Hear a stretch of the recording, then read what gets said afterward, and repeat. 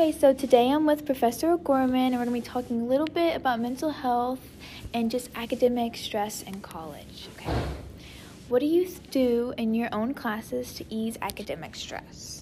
Let's see, in terms of easing academic stress, of the students in my class, a couple things that I do is, one is I try to make sure they know that as much information as possible is available either in the syllabus or on the tartan or PowerPoint slides, with the idea I just know that sometimes that nervousness comes from just not knowing what's going on in the class, and so the more students can get access to information, the more that helps. I also try to provide office hours so students have specific questions. So, and maybe one more thing that I do is I usually try to tell them stories of my time in college many, many years ago, and where some of the same kind of, I would believe, stress activities that other students are experiencing, I experience it too. So even though they might not believe I was once 19, it helps them kind of at least get maybe they can see a perspective as the instructor. And like feeding off of that, when you were in college, what did you do to ease your stress? At first, it was really just trying to do exercise and wellness. I was one of the things I'm smiling because I'm laughing. I played soccer in high school, and one of the things I hated was running. But then I found myself in college using running as like a way to kind of get away from the campus and my dorms and just kind of go somewhere and run. It was able to do a nice relaxation activity. And so I found that that's been over my life now, my adult life, that's been my number one kind of physical activity to kind of de-stress. And so I laugh about that.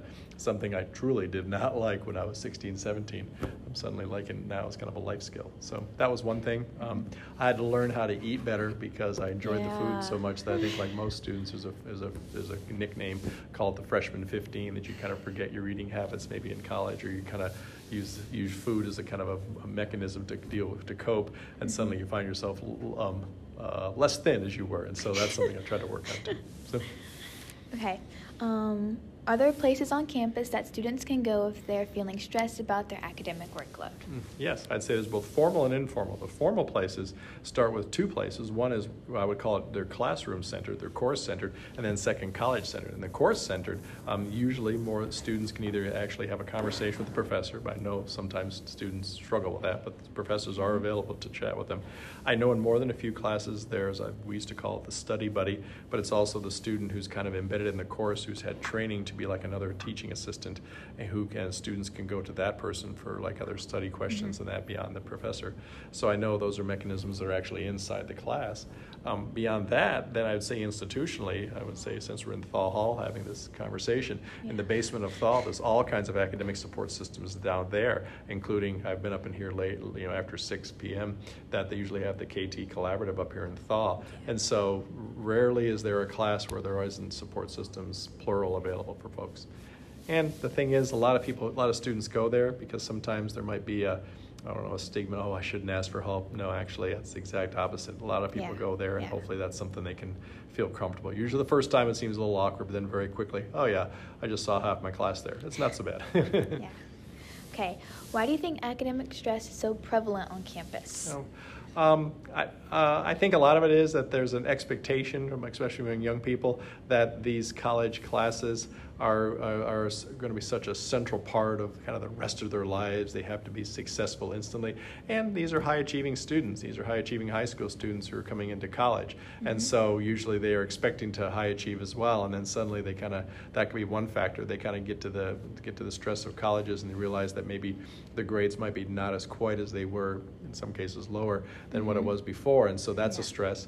Second, they're just trying to be, I've heard the phrase students use, adulting. They're being an independent person for the first time. And that's complex. I don't care how old you are. That's still complex for me, and I'm triple their age now. And so I know just that extra layer, and I think that adds on stress to it. The third layer, and again, I keep doing it in threes. I think there's like 4 or 5 different factors, but I know we've lived in the COVID times, and I think that's absolutely added a layer of stress, dealing with something that literally hasn't been experienced at Maryville College or in higher education in 100 years, where suddenly we have to figure out how do we teach through a pandemic. The Highland Echo actually wrote stories about the last time this happened in 1919 with the Spanish flu. And so just the fact that that's our only reference point makes it tough to kind of deal with that, but I know that's one more layer. Just trying to, I would say it post-COVID might be a little bit too early to say that, but as we're kind of getting over the top of some of the COVID problems, the pandemic, I still think that left a lot of stress behind that we're trying to cope with. Yeah, very much. What do professors do behind the scenes to help their students? I would say it's emails and phone calls. If a student has a question, there's a pretty good chance that about 70 of my 75 colleagues have usually been sending out emails to other professors, emails to formal support systems on campus, trying to check in on a student just to see why weren't they absent or try to get more information. If for nothing else, just try to make sure the instructor's in a good place, that when they actually reconnect with the student, they kind of know what's going on. And so I think that's a lot behind the scenes, a lot of conversations. I think we also send emails out to the students, and I'm afraid, candidly, there's still a gap out there between the number of emails faculty send and the number of responses by students. I wish it was one-to-one. But I also recognize that in a world of where students are very social media oriented, email is old school. But I know that's something that hopefully if students can reply to faculty members' email, I know it might seem like a tough task to do. That can help a lot too. So I think more than a few emails behind the scenes. And usually we're trying to do the best we can to kind of prepare for each class, just to kind of give our best sense of self for the material at hand. Yeah, very much. How can someone effectively balance work, school, their social life, and their hobbies? Yeah, thank you. Thank you. Be well. Thank you. One good way is to find faculty who can give you cookies. No, one of my faculty colleagues just walked in with a cookie. Very kind. Yes, we have a good system here trying to share desserts with each other. So, I think the whole idea with the balance part is the fact that, and I think this is from our FYS 110 class, why I purposely always had our students connect with Bruce Gilliam's concept of fit, green, and happy. I do believe there's something very valid in terms of thinking about those three words to try to find balance. I do believe fitness of any type. When I say fitness, I'm not talking about running a marathon or anything like that. Literally simple things, like I found that I have had good success just deciding this week I'm not using an elevator. And a couple times I'm walking up to the third floor of a building, it's like, but just to try to do that small wellness, especially if I know my day is going to be inside and not doing anything else for myself physically, that kind of helps. And then on the green, I've always think being outside more is helpful, and the studies show that it is. And then in the happy part, trying to intentionally, and Bruce speaks about this, try to find those activities that help give you joy and happiness and maybe some wellness. He says purposely, if you don't intentionally put it into your calendar, it's not going to happen. Or as he said, if it's not in your week, it's not in your life. And so that helps you achieve balance. The reality is that sometimes it's not easy to achieve balance all the time. And I think that's an important thing for young people to understand, that it's hard to do that sometimes, to keep trying, but to also recognize you're not alone if you're feeling imbalanced. So many students struggle with that, and just recognize that just all kinds of resources to try to see if they can kind of get to a better place in terms of finding balance. Talk to adults, other resources and doing that. But even just hopefully they can take from this just the idea of recognizing they're not alone with that imbalance. A lot of students and faculty struggle with it, and just trying to kind of trying to find ways to move forward in a good way, in a positive way. Sometimes Fit, Green, and Happy is one good set of tools for that. Okay, that's all I have for us today. Thank you. Okay, thank you.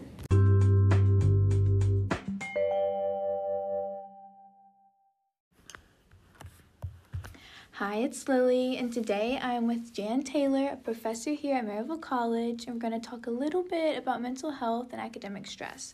And sadly, it's just me and Jan today. Megan will not be joining us in today's episode. Okay, so we're just going to start out. What do you do in your classroom to ease academic stress, you feel like? Well, before I get to the classroom, I try to prep assignments that are clear so students don't have to be confused or wondering about things. And then another thing I do is I try to estimate the amount of time that assignments will take so that students can plan realistically and not underestimate or inaccurately estimate the time it takes to do an assignment, because I feel like when we don't estimate time well, then we find ourselves under extra pressure that's not really needful. Inside the classroom, I sometimes have students stand and take a breath or do a stretch, because I think yoga and that sort of, these mindful activities are helpful. I completely agree.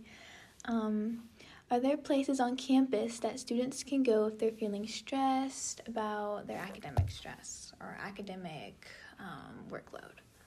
Yes, so we have an academic support center in the basement of Thaw. where there are a multitude of options for figuring out how to manage academic work. So in terms of strategies and tips for managing the work, I would say go to the Academic Support Center. In terms of stress, otherwise, like how your academic workload fits into your life overall, I would say go to the Counseling Center. Yes. When you were in college, what did you do to ease your own personal stress? That was a very long time ago. I don't remember being terribly stressed about academics, but I do remember that I worked when I was in college. Mm-hmm. And while for some people that might create stress, for me, that created a place to get away from my academic life and sort of turn it off and turn on a different brain. And so I could go and I could do my job and I could be with people who were not in college and we could talk about other things in the world. And it just gave me a mental break from the life of a student. Yeah. What do you think academic stress, why do you think academic stress is so prevalent on campus? I think that students these days are perhaps more stressed than I was because there's so much more available and there's so many more decisions to make. Mm-hmm.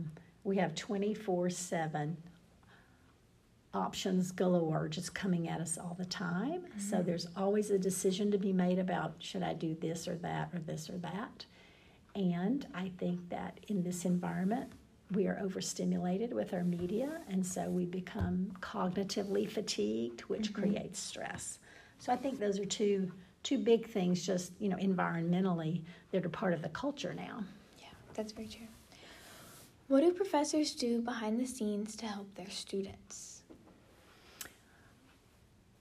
Professors talk a lot about students and how they're feeling and how they, perceive the experience of their course and their content and their assignments. And we have lots of training and conversations that are very student-centered in terms of thinking about how much work is this, how long does it take, how prepared are the students, did this other course introduce this and now I'm building on, or do I need to take time to introduce? I feel like all of our instructors are very conscientious in terms of imagining the experience of the student and trying to integrate all the courses together and help students make meaning and not just feel like they're doing meaningless work or busy work, because when we know our purpose, sometimes our stress goes down because we value the activity. Very much so. Okay. How can someone effectively balance work, school, their social life, and their hobbies? How do you feel? So I think the answer to this is pretty individual in terms of how we all find a balance, because some people need more of one thing or another. But I think the important thing is that we have to be reflective and take pauses to step back and assess and look and think about, where are my pressure points? What is it that feeds me? What kind of activities really jazz me and which kinds drain energy from me? So like for me, I spend a lot of time working even at home because the creative part of my job feeds me, and so I don't mind doing that part of the job that's creative because I get that little, dopamine hit. Serotonin boost. Yeah, I get a boost from doing the creative parts of my job. So some of it is realizing what parts of your life feed you and what parts drain you, and then also thinking about where you put those so that you're mixing it up. So you're not, you don't have all your draining things on one day or in one week, and trying to keep some balance even about the choices you have in terms of time and when you're doing what. Okay, well, that's all I had today. Thank you. Yep, thank you.